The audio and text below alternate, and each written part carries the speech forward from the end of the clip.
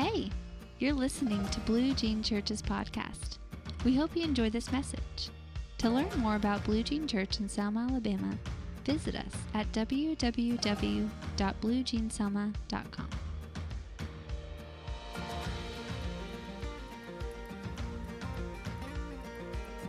Well, y'all, Matt Teeney's been here more times than the law should allow. Y'all all know him. I don't have to introduce him anymore. He's my friend, and a lot of people have gotten to know him and love him. We're glad you're here, Matt. Thank you. You live up in the bowels of North Alabama somewhere, and you drove down this morning, and you're going to hunt a little bit this afternoon, I think. So we are so glad you're here, and can't wait to hear what the Lord's put on your heart. So y'all give it up for Matt Hobson.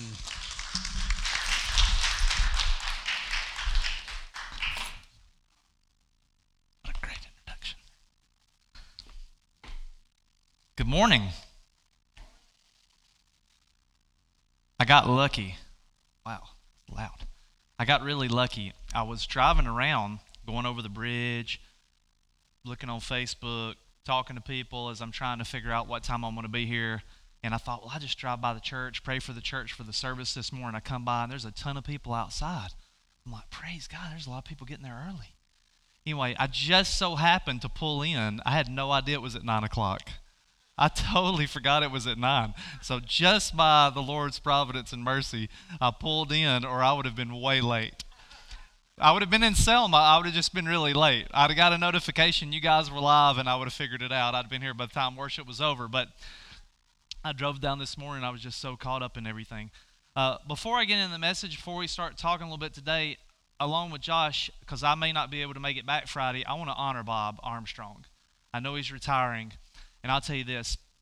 I met Bob a couple years ago when I was doing a tour through all in Alabama, where I preached in all 67 counties in the state, and you have something special here. You have something really special here. And the reason I say that is not one other church I've been to in 67 counties is there a pastor that so generously turns his pulpit over to others. And he's not turning it over to people he doesn't know. He's turning it over to people that he has raised as spiritual sons and daughters. And not because that was a goal of his, but that's because that is his character. That is who he is. When Josh says, this is the Father's house, this is the Father's heart in this place, it's because you have a pastor, you have a leader, you have an apostolic leader that has put that in place, not as a goal, but as who you are. And it is something special. And I know you may not realize it because you're here all the time, but I can promise you, as an outsider looking in, you have something that is very rare in the world, but for sure in the state of Alabama. And so I won't be here Friday, so could we do this? Could we all stand to our feet, and could we honor Bob and Ann for all that they've done in this state, in this church, for who he is?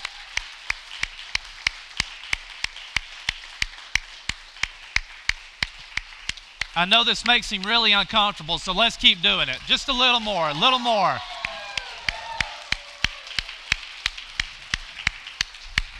We thank God for his clean truck.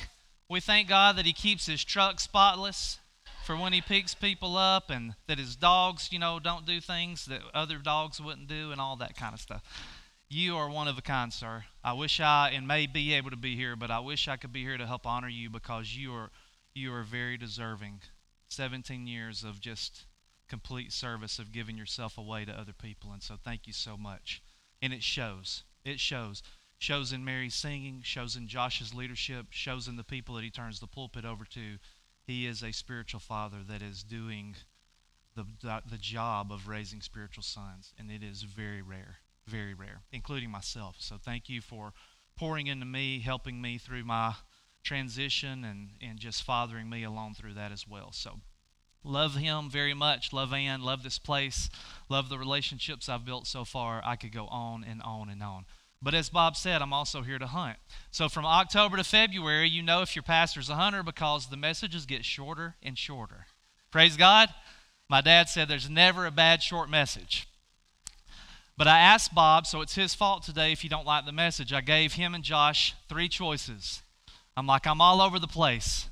I'm in this area, I'm in this area, I'm in this area. What do you think? And he said, well, I'm retiring. Why don't you just preach about new beginnings? Praise God, because that's the one I had the most information on. So I want to talk about new beginnings. And biblically, it's a perfect time to do that, because not that we're Jewish, but God works on a different calendar than we do. He works on a Hebraic calendar, and we're actually moving into the month of Cheshvan, which is a Hebrew month, which means new beginnings. So everything about this month, biblically, if we come into alignment with what God is doing, is about doing something new. And so I want to talk about new beginnings. Bob is retiring. It's something new is about to happen, right? So God clearly gives us a calendar, how we can kind of sync up with Him. And if we're wise about it, if we kind of research and look at what He does in the Bible, we can see how to sync up with Him in those times. Hosea said it best. People perish for the lack of what? Knowledge. God doesn't want us to be in the dark. He gives us little breadcrumbs so we can kind of find Him. And He opens up the Scripture to us in a different way if we're just willing to look.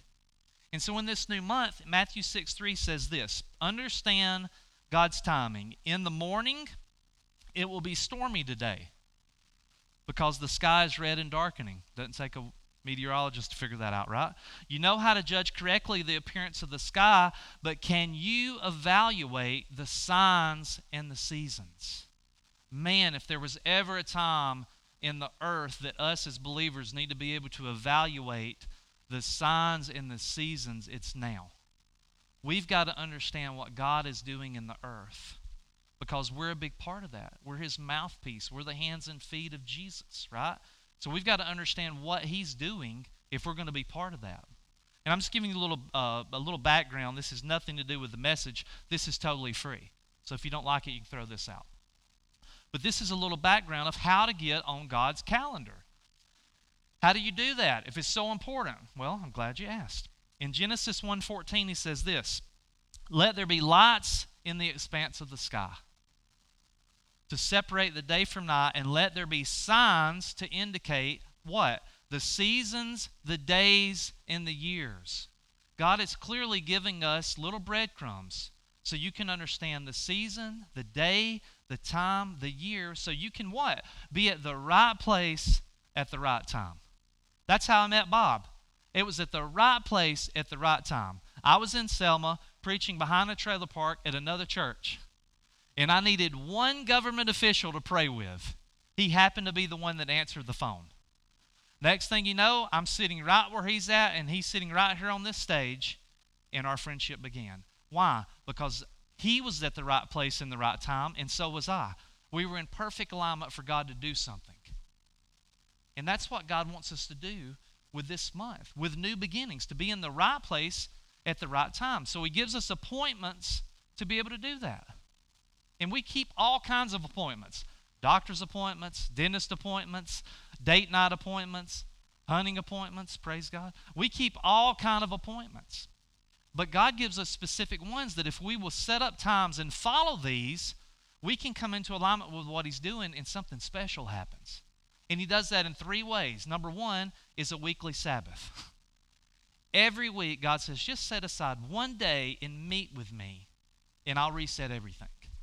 If you'll just give me one day to do it, I'll reset everything. It's called a Sabbath.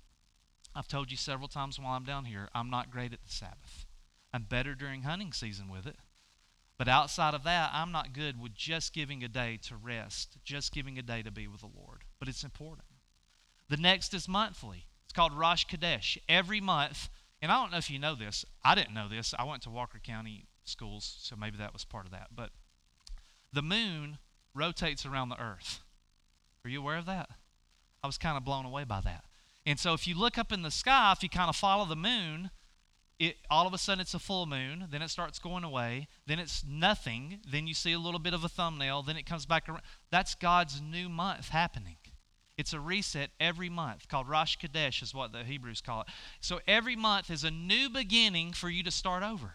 If you missed it last month, I can get in alignment this month, and I can get on God's calendar, and He can meet me exactly where I'm at, and I can get in alignment at the right place at the right time, and boom, something special happens. Every month. So when you look up in the sky and you see a new moon, you can say, oh, Well, it's a new moon. We're halfway through the month. And then all of a sudden, a new moon comes up, and boom, a little thumbnail, and you're like, oh my gosh, it's a new month. I can reset again. It was so important back in the day, before we had any of the technology we had, that they would have people standing out on the mountain, and when you saw a little bit of a thumbnail, they would immediately go crazy, go start a fire, and then someone in the next town would see the fire and say, oh my God, it's a new month. We get to begin again. They would start a fire, and it would pass on that way, and that's how people knew God's month was starting before we had calendars. And it was so important that the Sadducees and the Pharisees and all of the other sees started setting fires at different times to throw them off. Now, if it wasn't important that we line up and be in alignment with what God's doing at a certain time, why were they trying to throw them off the specific timing of doing that? Isn't that crazy? This is all in the Bible, by the way. I'm not making it up. And then, lastly, he meets with us annually, 3 times a year at major feasts: Passover, Pentecost, Tabernacles. Those are the 3 big events that God puts in place. Passover, we celebrate what? Jesus paying for our forgiveness. 50 days later, we celebrate Pentecost, the Holy Spirit coming. After that, we celebrate Tabernacles. Rick sang about living water. That was during Tabernacles. So if we understand that God's calendar in the Bible moved and worked on an agricultural calendar, it would help us put everything in perspective when we're starting to read about seed and harvest and all of these different things.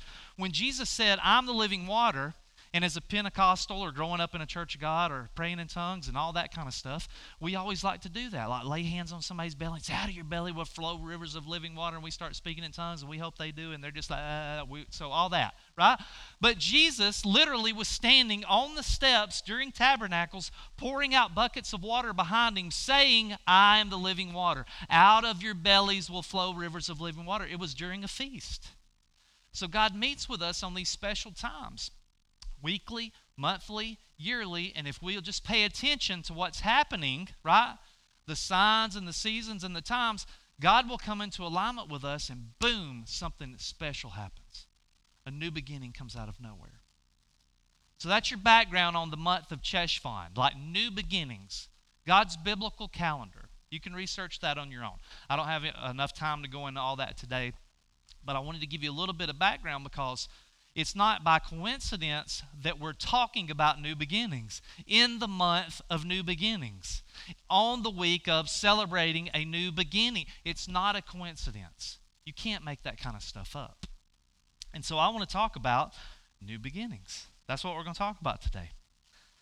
These cycles are just meant to make us go in this little cyclone of blessings, going up and up and up. As we reset, as we come into alignment, God's taken us out of cycles of destruction into cycles of blessing.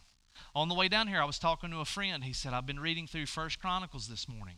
All of Kings and Chronicles, again, if you read your Bible, kind of parallel each other.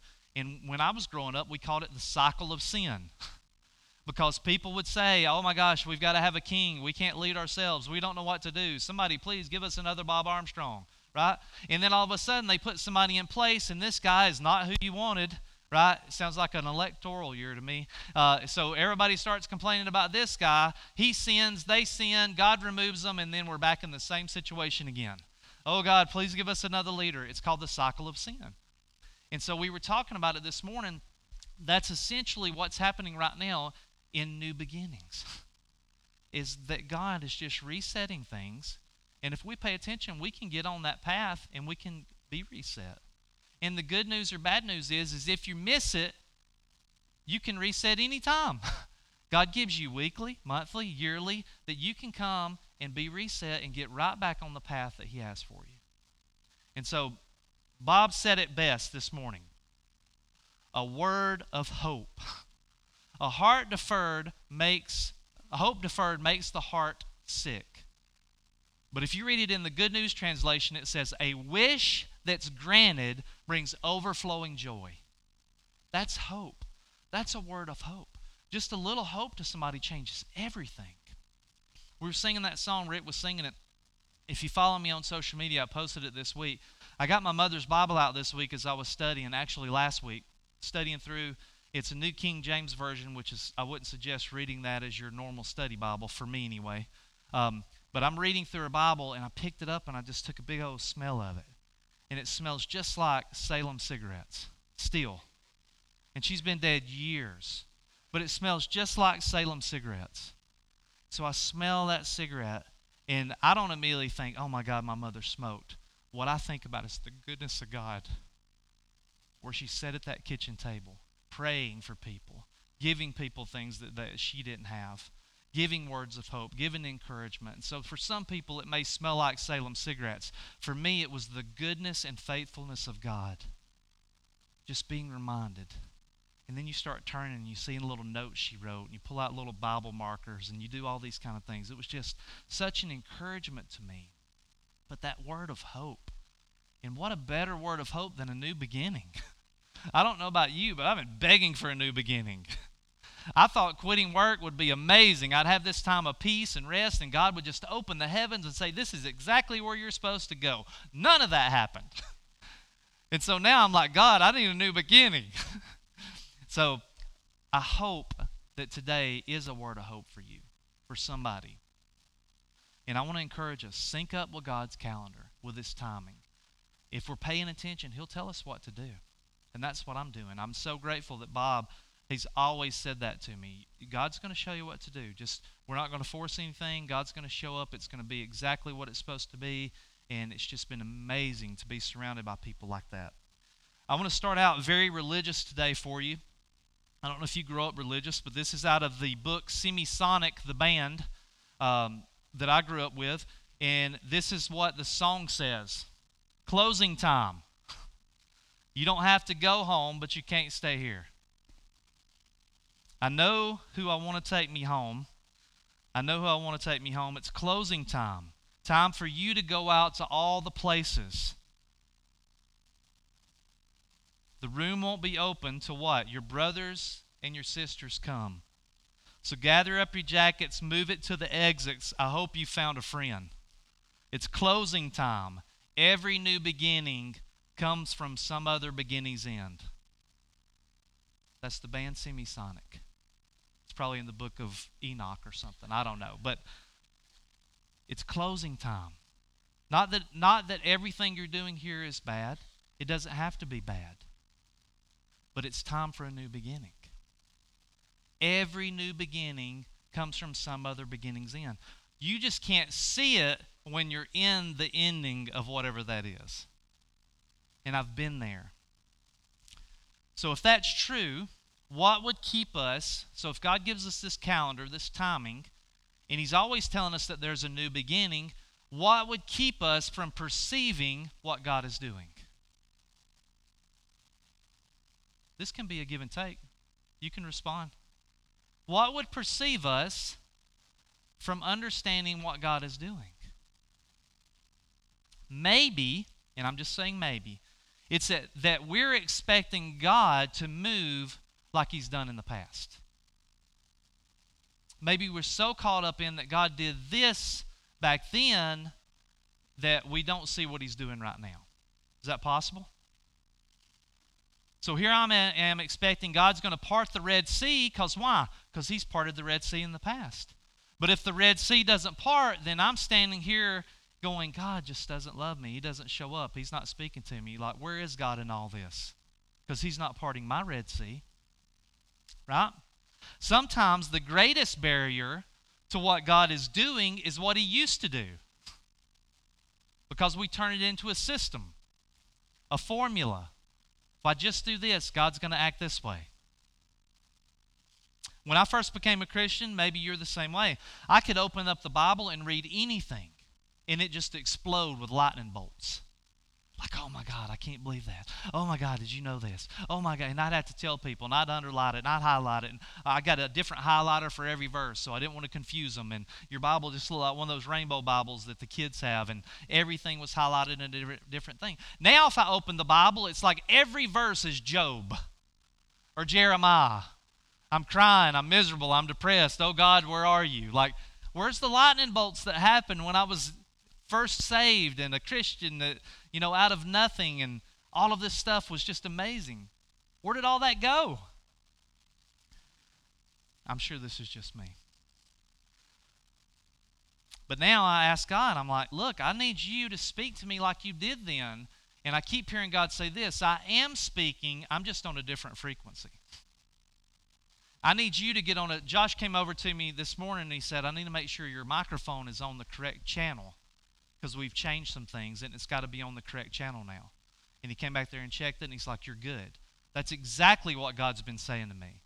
I need to make sure you're on the same channel because I'm not doing what I used to do.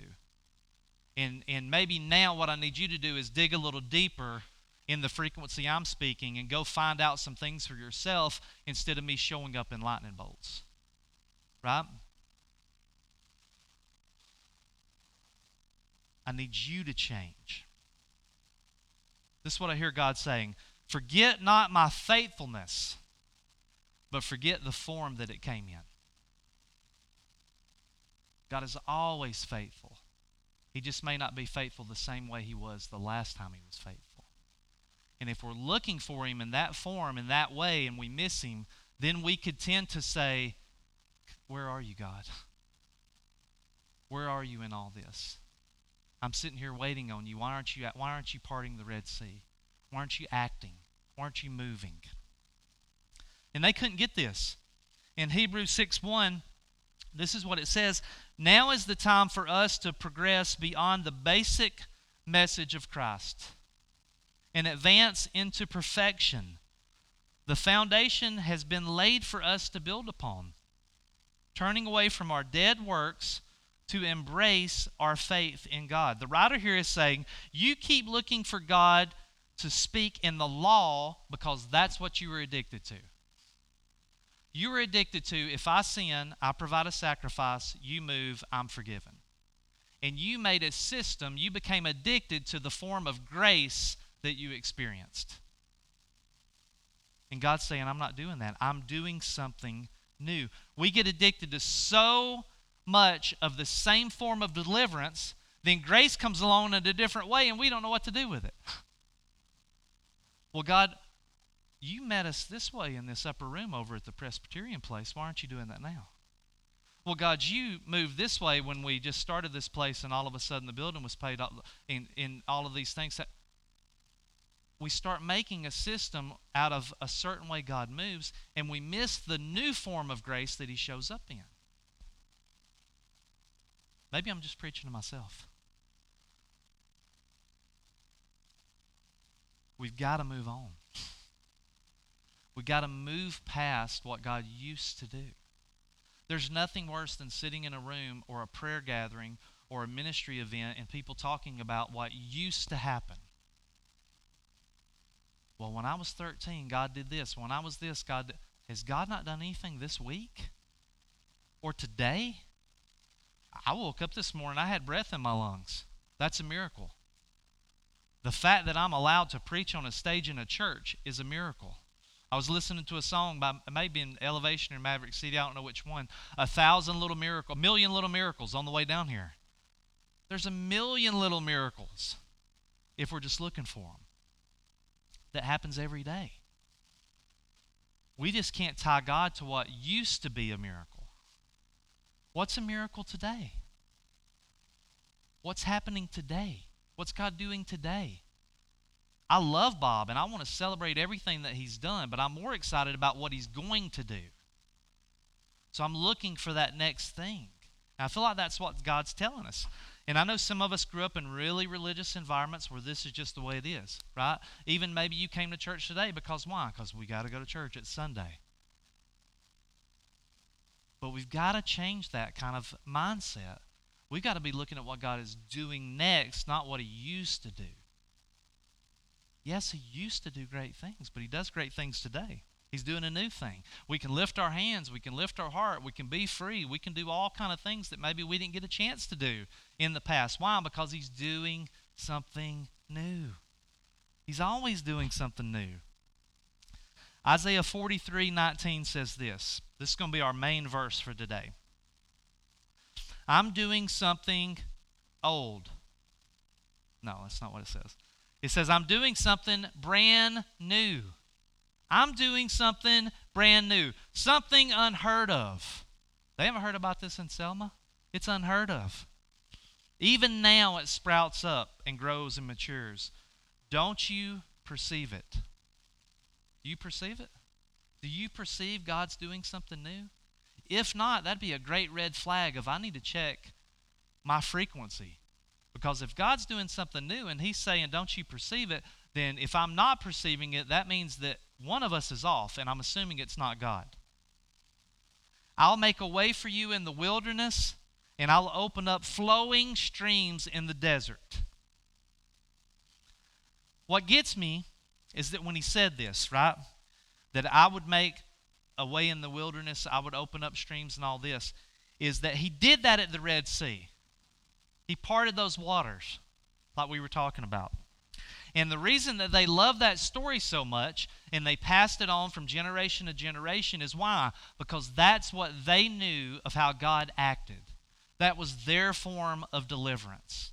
We do the same thing when we're sharing our personal story. You'll get caught up just sharing that specific part of your story because that was the form of deliverance that you experienced, right? And so that's what they did. They kept going back to this is what God did. When? In the past. It says water was up on all sides and pushed back like that. And if you read the Hebrew and the Greek, what that really means is it was a barrier between them. This wall of water became a barrier. And the reason they were so focused on it is because God did that. He put up this huge barrier and allowed them to go through. And that was their form of deliverance. But Isaiah is saying this.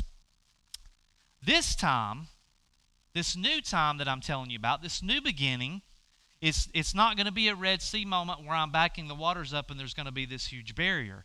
What he's saying is, this time, you won't have to go through the waters, right? Now I want you to really catch me on this, because if you miss this, the whole message is just total trash, because this is the main point. Isaiah says, this time, God's going to make a way. But it will not be through the waters, like you remembered. But it'll be through the wilderness. No one wants to hear that. God, lead me into the wilderness. But that's exactly when He shows up the most. It's exactly when we call on Him the most. How many of you, when everything is going great, literally spend all your time thanking God for how great everything is? But the moment something goes wrong, we're like, oh God, if you would just show up, right? So that's what He's saying. I'm no longer going to show up in the waters like that. I'm showing up in the wilderness. Why? What did they need in the wilderness? You said it right there. What? Water. Their biggest need in their wilderness was water. Their biggest need was water. And so here's what He's saying. This is the big aha moment for me. What used to be a barrier, right, in the Red Sea, what used to be the barrier was this water. What used to be the barrier is now going to become the blessing. So you're expecting I'm going to move the Red Sea and this big wall, this big barrier that's been separating everything, that used to be the way it was going to happen. And now what I'm saying is whatever that barrier is becomes the blessing. Whatever that barrier is becomes the new beginning. Because I'm going to show up in the wilderness in a new way. No longer are you going to have to go and try to find water when you're in the wilderness. I'm going to bring water to you. No longer have you got to wait for Moses to show up and save you. I'm going to show up and meet you right where you are in the wilderness and save you. By taking the exact thing you thought was a barrier and turning it into the very thing that's going to bless your life the most. How hard is that to hear? But what a word of hope. It doesn't matter what situation you've gotten yourself into. Because if we had to be honest, it's really us that get ourselves in those situations. None of us are probably that special that the devil himself is showing up and getting us in that situation. Most of it is just choices and consequences and actions and decisions, and we show up and we get ourselves in those situations. But God's saying it doesn't matter what situation you're in, whether the enemy puts you there, whether you put yourself there, I'm going to show up in a new way, and it's not going to be like you thought. It's not going to be the Red Sea's parting and all of a sudden there's this thing. No, I'm going to show up and take the exact thing you're trying to get through and use it to become your blessing. Bible's talking about the goodness of God, and in that verse, that's the whole Psalm story. David says, God tells David, I'm going to prepare a table for you in the presence of what? Not your biggest fans. In the presence of your enemies. And it's going to be so crazy because I'm going to have you sitting there feasting on the goodness of God while your enemies have to watch what I'm doing in your life. What a word of hope. I'm going to get to sit here and eat on the goodness of God while the biggest haters get to sit there and watch it. Praise God. That's the kind of God I love. I used to go, my old pastor used to say, I'll pray for my enemies, but I also pray that God will give them hemorrhoids sometimes too. But for them to get to watch us feast on His goodness, that's the whole heaping coals on somebody's head, right? I get to pray for somebody. To me, that's like a win-win. That's like me offering to come help you move, and you've hired a moving company and you don't need my help. I get the benefit of offering, but I don't got to do anything. That's the best of both worlds. But we say, how long, Lord? I'm sitting here, right?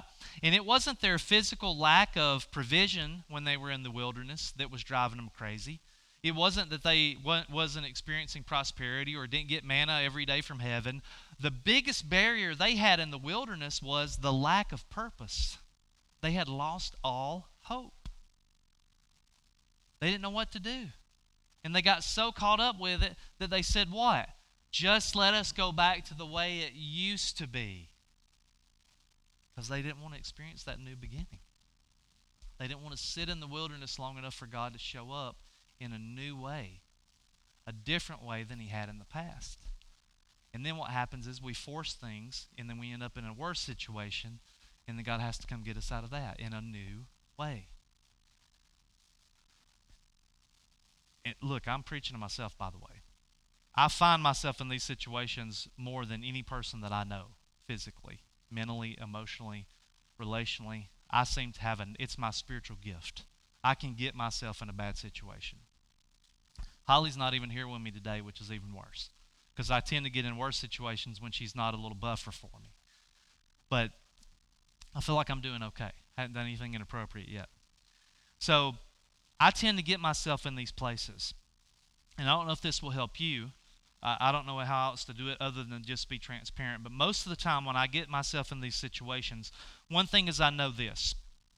When you're in those situations, you find out who you are. You find yourself. That's really important. Another thing is you find out who God is in your life. And it's not whether you're a Christian or not, it's where is your priority concerning your faith in those situations.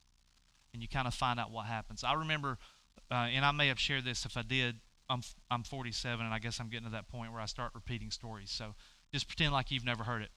But I remember my first mission trip to India when I first came on staff at a big church in 2014.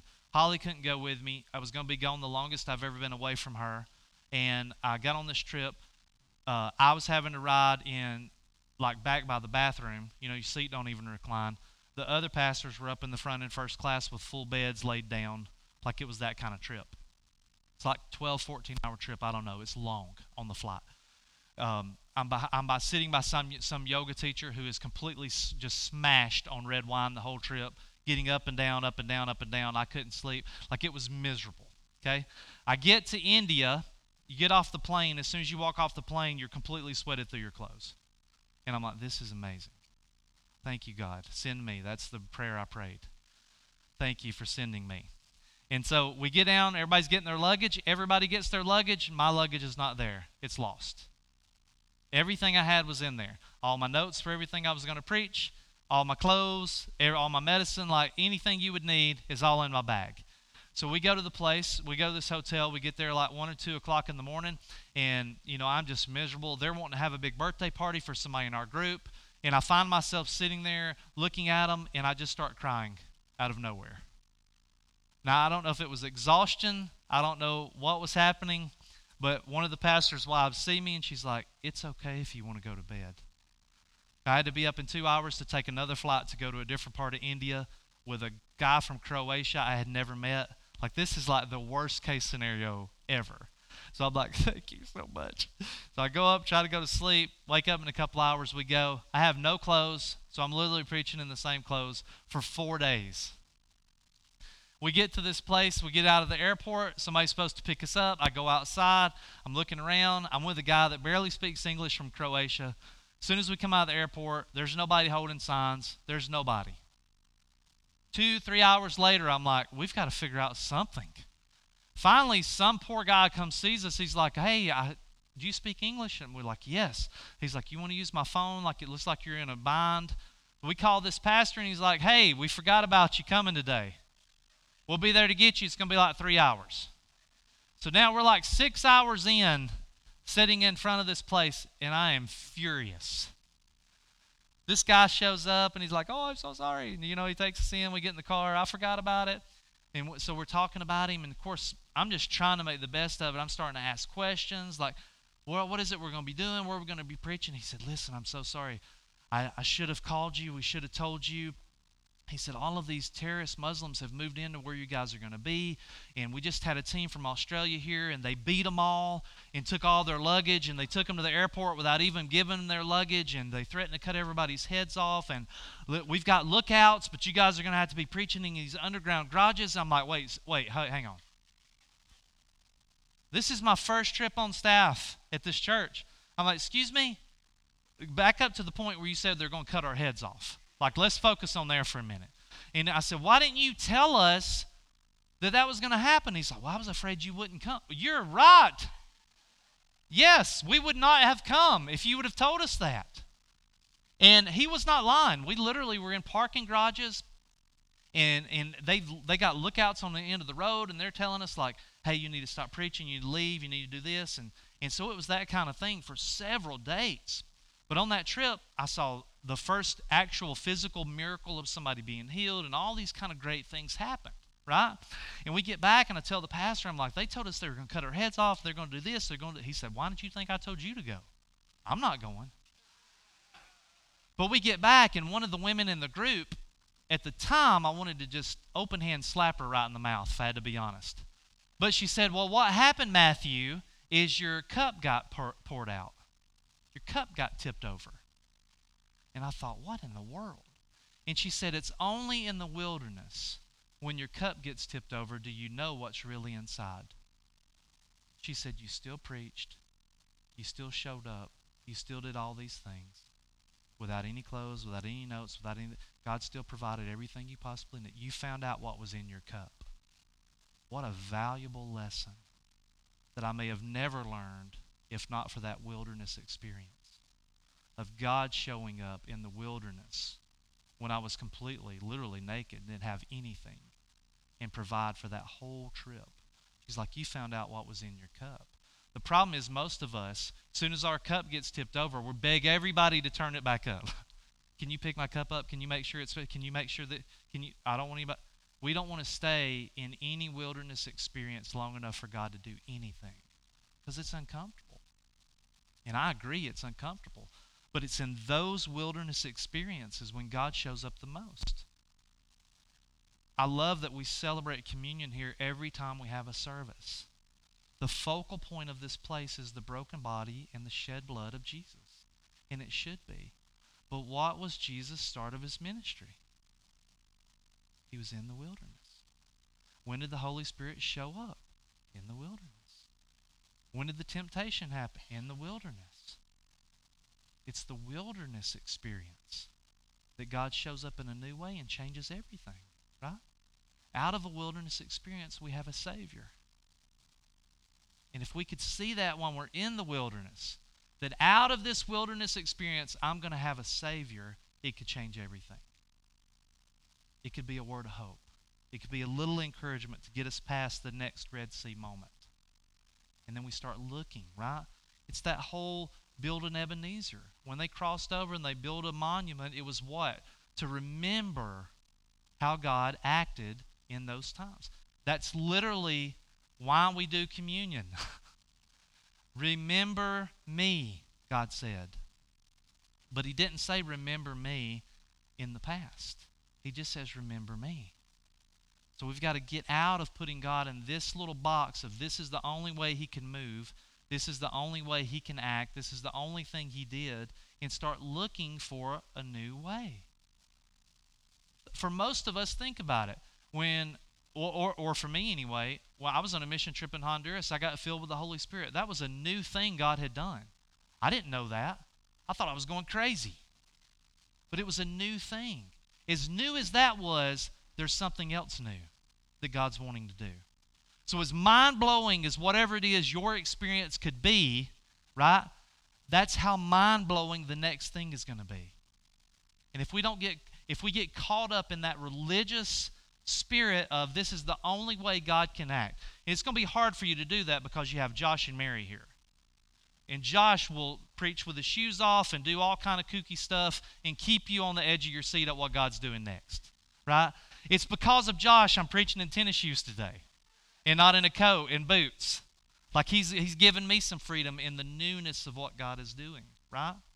And so we've got to be looking at that. We've got to be looking at what God's doing. We don't have to know the how as long as we know the who.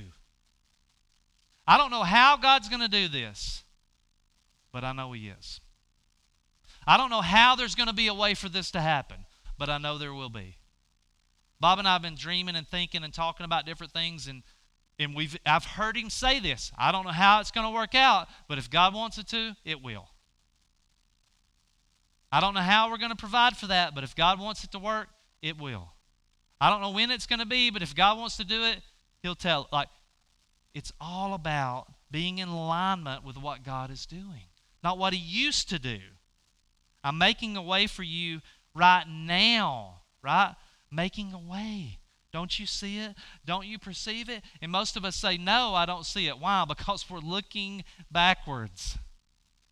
Well, God didn't do that when I was 12 at my mother's church. And, God didn't do that at my grandma's when she used to say this. And God didn't say that.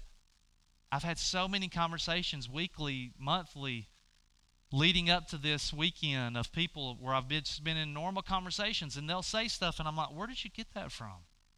Oh, that's what it says in the Bible. Where? Well, let's get it out and look at it. And thankfully, I've got a couple of people that really do that. So we start looking, and he's like, that's not even in the Bible.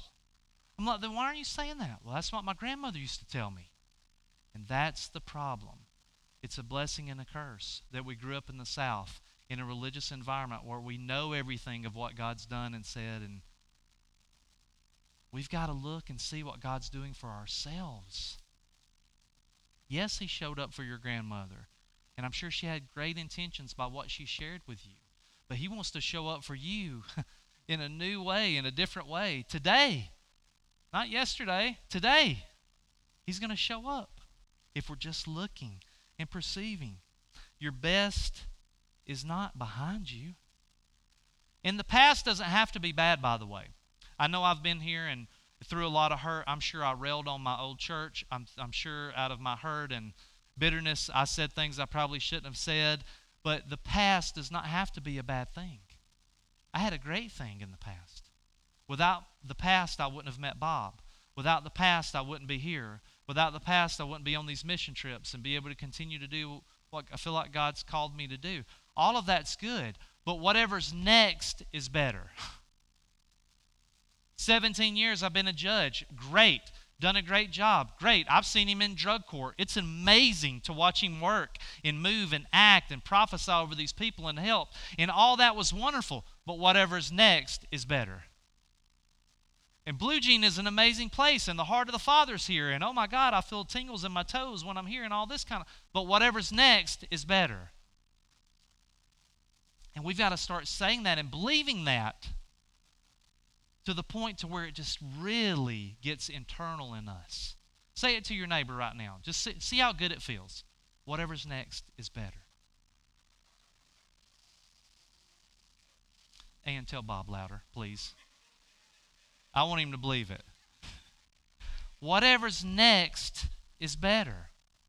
Doesn't mean anything has to be bad, but whatever's next is better. Do you believe that? If you do, that's your hope. Whatever's next is better. If we believe it, that keeps us moving until the next thing. And then when we get to the next thing, whatever's next is what? I think you're getting it. And then if you get to the next thing, whatever's next is, and then whatever's next is, Lee, I haven't heard you say it one time. Thank you. Whatever's next is better. I want to leave us with this, and I'm assuming we'll do some communion and stuff. In Philippians 3, it pretty much sums up to me what this whole message is about. In Philippians 3:13 through 14. It was the first verse I learned in Spanish while I was in a toilet in Honduras. It was written in Spanish on the back of a door. For some reason, I was in there long enough to memorize it. Okay? But it says, brothers and sisters, I do not consider myself yet to have taken hold of it. But one thing I do know this, forgetting what is behind and straining towards what is ahead, I press on towards the goal to win the prize for which God has called me heavenward in Christ Jesus. I'm forgetting everything that happened. That means, it doesn't just say forget the bad stuff. I'm forgetting everything that's behind, straining forward, looking for what's next, pressing on as if to win the prize, looking for the goal, for my reward, right? Moving forward.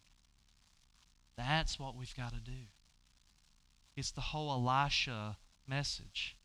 I'm sold out so much on what God is doing new that I'm going to burn everything behind me so there's no way I can go back to it. There is no plan B. The plow, the ox, everything I've got that says this is my identity, this is what used to be, I'm going to burn it right now where when I leave there is no chance of me coming back to it. That's how sold out to the new you've got to be. Or don't, and we just keep doing what we're going to do. The good news is, in Proverbs, it says we get the choice. You have life or death, and we get to choose every day. And if we miss it, the amazing thing about God is every week you get a chance to reset, every month you get a chance to reset, and every year you get a chance to reset. And we can just keep coming in this cycle till we finally do get it.